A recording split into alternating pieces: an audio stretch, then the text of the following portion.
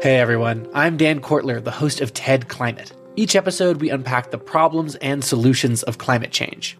This season of the show, we're getting into some big ideas that make us optimistic about the future, like meat grown from cells and leather made from mushrooms. And the best part, we look at how building a greener future can be an upgrade instead of a sacrifice.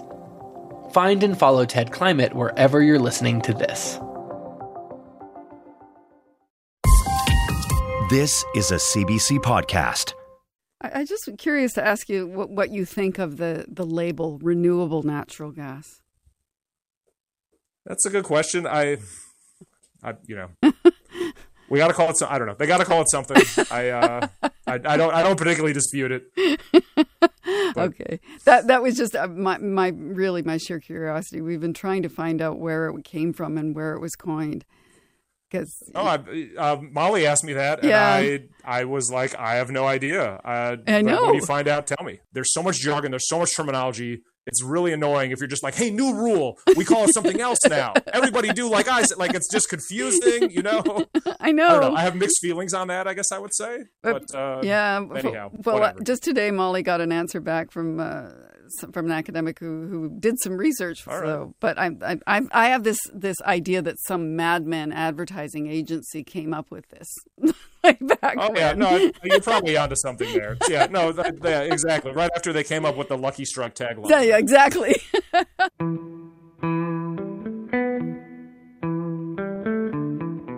Ah, yes, the Lucky Strike tagline. Anybody out there remember that?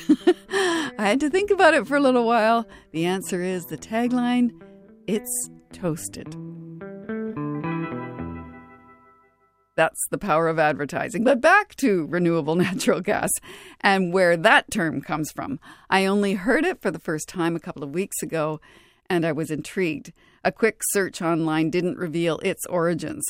The origins of the substance, though, those were easy to find. Garbage dumps, sewage, and farmers' fields after harvest.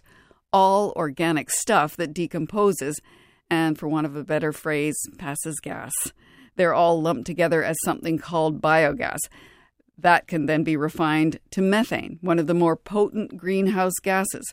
But none of that explains who first created the term renewable natural gas, or exactly when, or exactly why.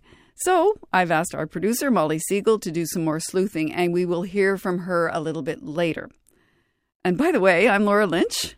Welcome to What on Earth? Here on the West Coast, the BC arm of the Fortis Inc. Energy Company has applied to the provincial energy regulator for approval to supply new homes in the province with 100% so-called renewable natural gas. Doug Slater is the Vice President of External and Indigenous Relations at Fortis BC. We've been aggressively expanding our supply of renewable natural gas, including a threefold increase here this past year in 2021, and we're expecting at least a threefold increase again in 2022. Under our interim climate target, we set a goal of having overall 15% renewable gas content by 2030, and we're ahead of schedule and going to achieve that in advance. So Slater is making no secret of the company's intention to grow its sales of the fuel. Critics, though, want to see the end of RNG before it really gets started. I'm Dr. Melissa Lem. I'm a Vancouver family physician and president-elect of the Canadian Association of Physicians for the Environment. What was your reaction when you learned that Fortis BC wants to expand its use of so-called renewable natural gas, including in new buildings? I think the problem at this point is, unfortunately, it's really greenwashing. So something that he failed to mention is that right now in BC, only 1% of the natural gas that's delivered to our home is renewable. So, I mean, if you're kind of tripling 1%, it's really still a minority of the gas that's in our gas lines. The problem is that the majority of the other gas is almost entirely fracked gas, which comes from a really polluting process in Northeast BC called hydraulic fracturing. And with my work with the Canadian Association of Physicians for the Environment, I've spoken with different families and farmers and physicians from Northeast BC where fracking is happening, and they actually call it the sacrifice zone. And I think the problem with teasing out these health impacts is that the populations are so small that it's really hard to get significant statistical significance when you're trying to analyze trends in disease. So I think at this point, anecdotes are really some of the best evidence that we have to go on. Farmers have also told me about relentless noise and light and air pollution from flare stacks that are keeping them awake at night. I think you also have some concerns about the water that is used in fracking. That's right. So each fracking operation, so each well from the beginning of its drilling to the end of its fracked gas supply, it uses tens of millions of liters of fresh water, and typically this, at the end of the cycle, it's polluted. They cannot return it to the freshwater cycle. And in a situation in BC where we're seeing extreme heat, where droughts are on the horizon because of climate change, it makes no sense to be giving water for extremely cheap rates to these companies to kind of extract natural gas from the ground when the climate change that drives is actually driving the droughts that are leading to water shortages. So it's just this vicious cycle, and it's definitely not good for the health of our ecosystems or for people. Now, eventually that natural gas that is retrieved from fracking eventually ends up being used in homes, or at least part of it, some for heat, some for stoves. And that's something that you were already signaling was a problem. Why? So when we cook with gas stoves, this releases a number of different pollutants into the air, including formaldehyde, carbon monoxide, and nitric oxides. And actually in 2015, Health Canada released new indoor air quality limits on nitrogen dioxide exposure, which is generated when you burn natural gas, as I mentioned. So most gas ranges in Canada do not even come close to meeting these air quality standards. And research shows that this can harm your health, like worsening asthma exacerbations in kids or COPD exacerbations in adults. And so it doesn't matter if the gas is renewable or natural. Methane is methane no matter where it comes from, renewable or not. It still leaks along the supply chain. It still causes air pollution when we burn it in our homes. Renewable natural gas at least isn't derived from fracking. So doesn't it allay some of the concerns that you have around natural gas in BC? Well, I think the concept of renewable natural gas in general is a reasonable one. Capturing methane that would otherwise be freely released into the atmosphere and heat our planet is generally a good thing, but we have to be careful that these sources of renewable gas themselves aren't highly carbon intensive to produce. And so the problem, I think, with the proposal by the provinces, this natural gas utility in our province, is that they're trying to push ongoing use of natural gas in home heating. And the problem is that this is an industry where the problem of powering it is solved, right? We have heat pumps. We have electric, clean, solar sources of energy that can power our homes and cook our food. There are some industries right now that are challenging to electrify, like, for example, long-haul shipping or aviation. So the small supply of natural gas or renewable natural gas we generate should be saved for those industries, not in home heating. Fossil fuels, we know, are contributing to global warming, and British Columbia certainly felt the impacts over the past year, from flooding to wildfires to the deadly heat dome. As a doctor, how has climate change affected your patients? Oh, do you know what I find really interesting about the effects of climate change on my patients is it's what exacerbated the effects of COVID-19. So when the pandemic first hit, I thought, this is going to, I'm going to see a lot more mental health concerns in my patients. People's anxiety and depression is going to get worse. And interestingly enough, early on in the pandemic, that's not what I saw. But it was really when the smoke rolled in 2 summers in a row now since the pandemic has hit, when the heat dome hit, when the flooding happened, that was when I really saw spikes in mental health concerns among my patients, is because they felt like not only was it not safe to be inside anymore, but also being outside, having that refuge in nature, for example, to de-stress, really wasn't there anymore because the air was filled with smoke or it was too hot. So I think climate change is a risk amplifier. It exacerbates pre-existing chronic diseases. It worsens our mental health, especially when there are other factors affecting it. And I really did see that in my patients over the past couple of years. Now, I just want to ask you this. Not every doctor is outspoken as you are. Why are you so driven to speak out on climate change? So many different reasons, Laura. And I think part of it is once you know, you can't unknow. So for a really long time, I've also had a really strong interest in nature and health. So for over the past decade, I've been a strong advocate for the nature and health connection.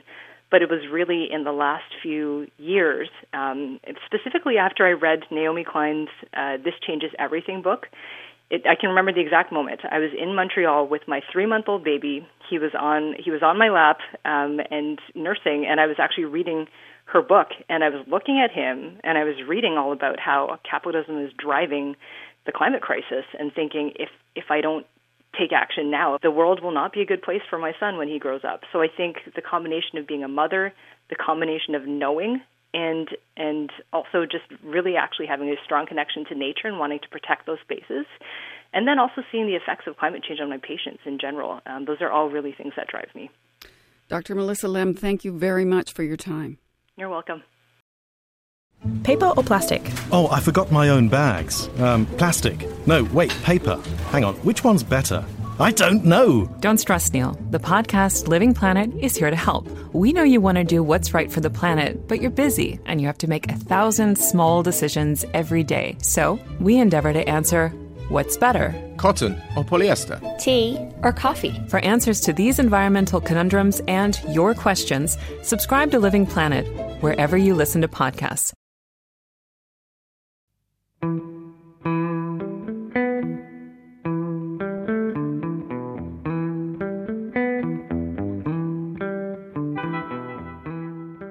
When FortisBC announced that it wanted to expand its use of renewable natural gas on the grid, Will Cleveland was not thrilled.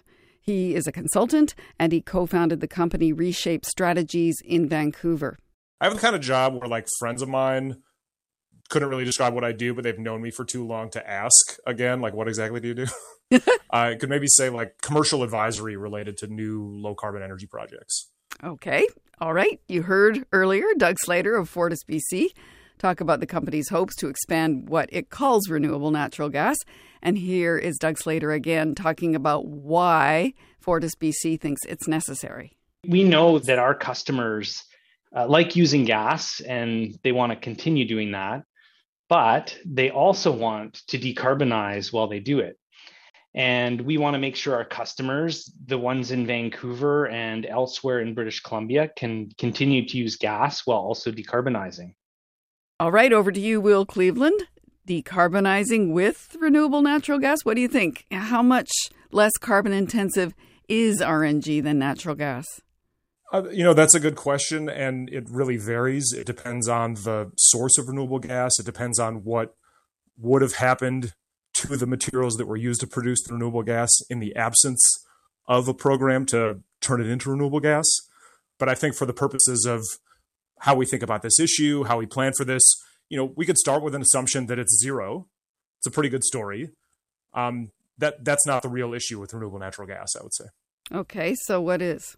The real issue is that it's an incredibly limited resource. As has been in the news, Fortis has recently applied for some changes to their RNG program, their renewable natural gas program here in BC. According to their own materials, according to the studies that they cite in their application, the scale of feasible renewable natural gas production in Canada is only about 1.5% of the amount of natural gas that we consume right now. So it's better than nothing. It's absolutely worth pursuing, and there are good reasons to pursue these projects, but it's not a pathway to fully decarbonizing the natural gas system. We need to be pursuing these types of projects to try to reduce the emissions associated with the gas system, but we also need to be pruning the gas system back. Fortis actually just signed a contract with a U.S. company in Pennsylvania to bring RNG here from Pennsylvania. Does that sound like a better solution? Well, here's the thing. Fortis has a bit of a first mover advantage here, as it were. They are a bit ahead of other gas distribution utilities around North America in pursuing sources of renewable natural gas. So that's great, but we need to decarbonize the entire globe, all of Canada, all of North America. And it can look as if renewable natural gas is a great solution for Fortis if you assume that no one else ever wants it. Like, the numbers certainly add up if you look at what's the renewable natural gas potential across all of North America, including the United States, and then you assume that no one else ever wants any of it, and Fortis is able to contract for all of it, then sure, maybe there's enough for them. But of course, there's heavy industry in the United States. There's consumers there that will also be looking for renewable natural gas. Fortis isn't going to be the only player in town looking for this stuff. Okay, but given all of that, can it be part of a solution. Is it a solution for new buildings or only for buildings already hooked up to gas heating? Yeah, there's absolutely no point in pursuing this for new buildings because, like I say, there's not even enough to decarbonize the buildings that we already heat with gas. So why would we why would we keep digging? Why would we make the problem worse by growing the system further? The uses that over the long term are the best candidates for renewable natural gas are really heavy industry. There's quite a bit of parts of the industrial sector. And again, this is heavy industry that's already served by the gas grid. But there's a lot of parts of the industrial sector where we haven't identified other good pathways. There are going to be other users as well, but that's one of the big ones. And so absolutely, it makes sense to go out, find these resources, start plugging them into the gas system, because we're going to prune the gas system back, but we're not going to eliminate it. Like, we will be living with it for a while. And there are going to be these types of consumers, especially heavy industry, where, at least based on what we know now, this is probably the best solution. Where is it being used? Not just in BC, but other parts of Canada. How are they using energy from waste in other parts of Canada? Renewable natural gas is a relatively more recent thing in North America. There are facilities like, say, landfills that have been producing biogas for a long time, and we've recognized for a long time that there's big benefits from having some kind of a control system so that you're not just emitting landfill gas into the atmosphere. Then you're just emitting methane. It has really quite negative impacts. So it's good to at least capture it. The original technology was just to capture it and flare it. But then at a lot of facilities around North America, we've had projects installed where it gets captured and then often burned in an engine to produce electricity. If you're flaring it, you're burning it anyhow. Instead, you could run an engine, produce some power. That's relatively common, and that's sort of the last generation of projects, and there's quite a few of those. It's not very efficient, but it is at least, some beneficial use for the resource. Right. And so when we're talking about waste products, biogas from waste, in renewable natural gas, it's being upgraded to just methane, so it can be added to gas lines. But what do you think would happen if the focus was on solving the problem of emissions coming from waste rather than producing and burning RNG? No, that's a fair question. And my own feeling is that we have to be able to walk and chew gum at the same time on climate policy. Like, we can do both of these things. We can look to reduce the production of wastes while also recognizing that, okay, when we do wind up with wastes, we can find beneficial uses for them. Some of these things they really aren't going to go away. Like, for example, wastewater treatment plants, that's just a function, the amount of organic material that's going into those plants, it's resulting in the production of biogas. It's just a function of the population. There's not much we can do about that. We can do more about landfills, and we are doing more about landfills, but it's very hard to get all of this material out of landfills. We could do more on the organic side, but I don't know that it's realistic to completely eliminate the types of organic waste that get produced on farms or get produced in people's homes. It's, we're going to be producing these things. But ideally, we would come at it from both sides, try to reduce our production of waste, but still use it beneficially when we do wind up with it. And what other ways do you think a limited amount of renewable natural gas or biomethane could be useful in Canada? The real benefit, from my perspective, the real climate benefit from this, it's not actually in using renewable natural gas to displace conventional natural gas on the gas grid. That is a benefit, absolutely. But the real win, the thing we should really be focusing on, is that having a market for renewable natural gas projects can be a way to pay for better capture and control of fugitive methane emissions from wastes. There's a lot of methane emissions from agriculture, for example, that material is actually a very good candidate for being managed through a biogas production system. And the win there is from not emitting the methane in the atmosphere. That's the real climate lens we should be taking on this, is it's a way to drive those types of reductions in methane emissions from things like the agricultural sector. Thank you so much for your time today. Oh, my pleasure. Happy to talk to you.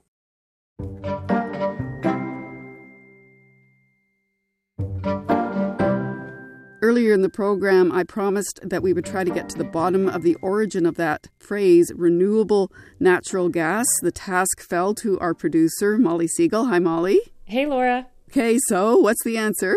It's a bit of mixed news. I have a partial answer, Laura, and then I have a request for our listeners. Okay, go ahead. I reached out to someone named Trish Stewart. She's the science editor at the Oxford English Dictionary. And this term is used almost exclusively in North America. So we use the term renewable natural gas. It is the same thing as what Europeans refer to as biomethane. Well, that's interesting. So that there's kind of that across the pond divide. It reminds me of when I was living in the UK and I learned that we call them potato chips in North America and they call them crisps in the UK. Yeah, the same but less tasty. So there's a little bit more that she told me here. The first time it appeared, the first reference she could find to it was in an American newspaper do you want to just take a guess what year? Well, I only heard about it a couple of weeks ago, so I can't imagine it being more than a year or two old. Yeah, I mean, I didn't think it was that old either, but this newspaper entry is from 1979. Oh my, I was still a wee teenager back then. So the entry says, like, this is the context, this is the sentence. Most methyl alcohol, which is an alternate additive and which is not potable, is made from renewable natural gas. Okay, that like you said, that's a partial answer, but there's more I want to know. So I think now you're going to deliver the challenge to the listeners. You bet. I do have a request. This is for you listeners, not you, Laura. We want to know from you. Do you know the origins of the term renewable natural gas? Yeah, and also when we talk about that, we would like to know, do you know who coined it the very first time and why? It's such a mystery to us. But Molly, thanks for getting the answers that you did get. Thanks, Laura. And listeners, by the way, our email address is earth@cbc.ca. Call it renewable natural gas, call it biomethane from garbage, sewage, and agriculture. There are limits to just how much of it can actually be produced here in Canada. And it's not only utility companies that want to use it. Maddie Ewing is a senior analyst with the Pembina Institute focused on transportation, like trucks carrying heavy loads over long distances. Maddie, hello. Hi there. What fuel do most trucks use now in Canada? So if we're looking at the heavy-duty transport sector, so think tractor trailers or the big rigs that you see traveling down Canada's highways, most of those vehicles are fueled today using diesel. There are some, though, that are equipped for natural gas. And so I'm wondering, in theory, would those be able to make the switch to biomethane or renewable natural gas if it was available instead of fossil fuel kinds of gas? Yeah, so there are a limited number of natural gas vehicles on the road today. It's difficult to say exactly how many, but those vehicles that are equipped to use natural gas absolutely could switch to use renewable natural gas and are very well suited candidates for that switch. And how difficult would the switch be? So the biggest concern is really about securing a fuel supply. So we do have limited RNG here in Canada, and having access to a refueling station is really the main concern there. It has the same chemical composition as conventional natural gas. So there's no concern about switching from conventional natural gas to RNG for use in a vehicle that is made to operate using natural gas.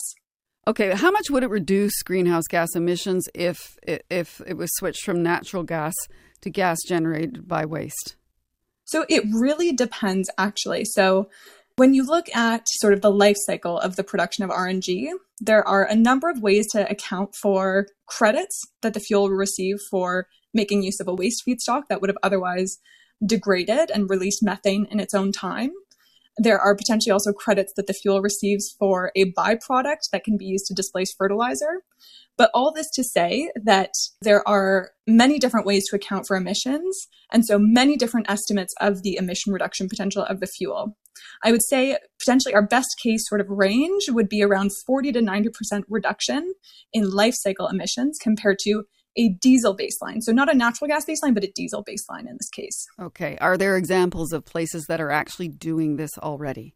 Yeah, so here in Toronto, where I am based, we actually use renewable natural gas in our garbage fleet, where the system's using municipal organic waste. It is converting that into renewable natural gas, which they then use to power some of the garbage trucks operating in the city. I understand that this kind of thing is already in place in California as well? Yes, so in markets around North America, like BC and California, where they have a low carbon fuel standard in place, this is a policy that really incentivizes the use of lower carbon liquid fuels or gaseous fuels. And so in those jurisdictions where this policy is in place, there's an incentive to sort of create renewable fuels or fuels that have a higher renewable content, like RNG or others. And so in those markets, they are actually incentivized to be producing RNG. And so it has reached a greater market penetration than areas where that policy isn't necessarily in place. So you talked about the policy. Would that be the kind of thing that would help this become more broadly based in Canada? Yeah, absolutely. So I think nationally or at the federal level, we are looking at finalizing the clean fuel regulation, which will act in a similar way to the low carbon fuel standard that's already in place in BC, and it will help create a market for these renewable fuels. What I think I'd like to note, though, is while policies like that can help influence the production of renewable fuels, given that RNG makes use of a waste feedstock, there's quite limited potential of us sort of gaining a very large supply of the fuel to reach sort of different markets across the country. Is there even enough gas then to switch all the trucks in Canada over to renewable natural gas? So I would say likely not. We do know, even by our best estimates, that the supply of RNG here in Canada is very limited. And, while the Pembina Institute advocates for us to sort of save that RNG, that limited supply for sectors in which natural gas use is hardest to replace, and I would say, long haul heavy duty trucking, where you've got trucks operating using quite a carbon intensive fuel right now, that would be one of the sectors that is well suited for this transition.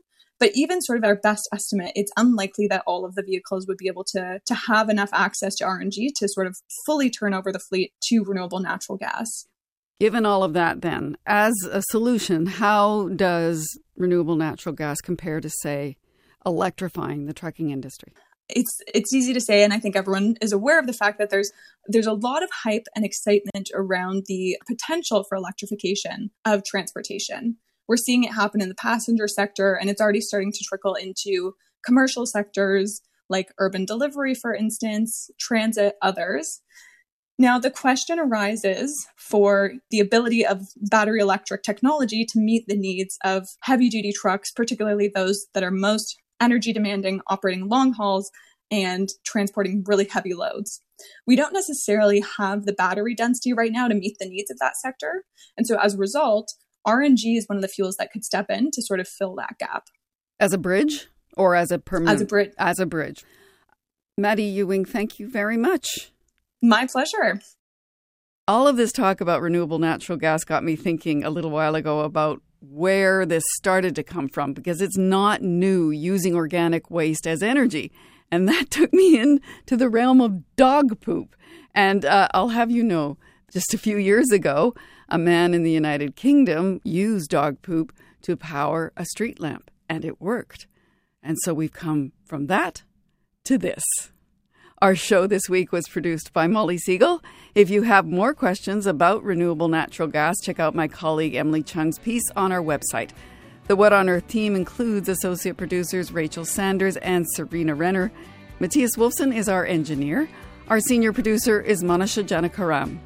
I'm Laura Lynch. Thank you for listening.